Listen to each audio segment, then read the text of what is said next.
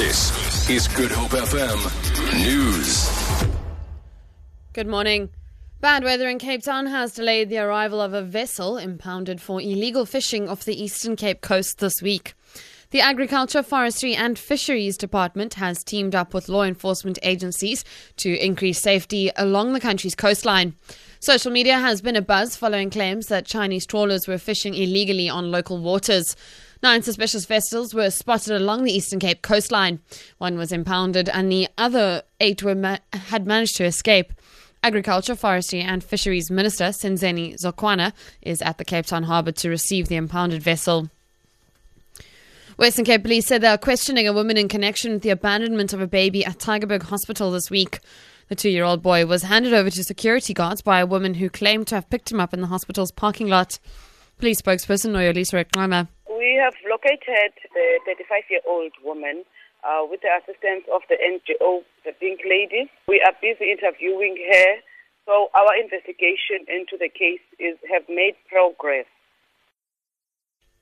A 36-year-old man has been handed 5 life sentences and a further 103 years imprisonment in the Durban High Court after being convicted of 29 charges, including 5 of rape. Kosinati Mthembu, who had previously pleaded not guilty to all charges he faced, was convicted of 5 counts of rape, 9 counts of housebreaking, 10 counts of aggravated robbery, 3 counts of sexual assault, and 2 counts of assault with intent to do grievous bodily harm. Mthembu's reign of terror in Tongaat began in 2013. The court was told that Mthembu, who was armed with a knife, would break into houses asking for food and valuables before raping or attempting to rape his victims. Mthembu showed no emotion when Judge Gregory Kruger sentenced him. Lastly, FIFA has appointed a woman as its Secretary General, the first female to take the post. Senegal's Fatma Samora is a career diplomat who currently works for the UN Development Programme. Alex Capstick reports. The appointment of Fatma Samora, the first woman to hold such a senior position in the male-dominated organisation, has come as a big surprise.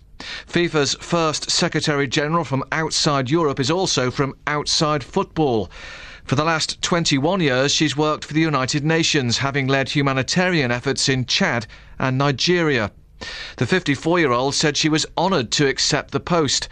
She'll begin her work next month at a time when FIFA is trying to reform itself in the wake of a massive corruption scandal. For Good Hope FM News, I'm Becky McCallum.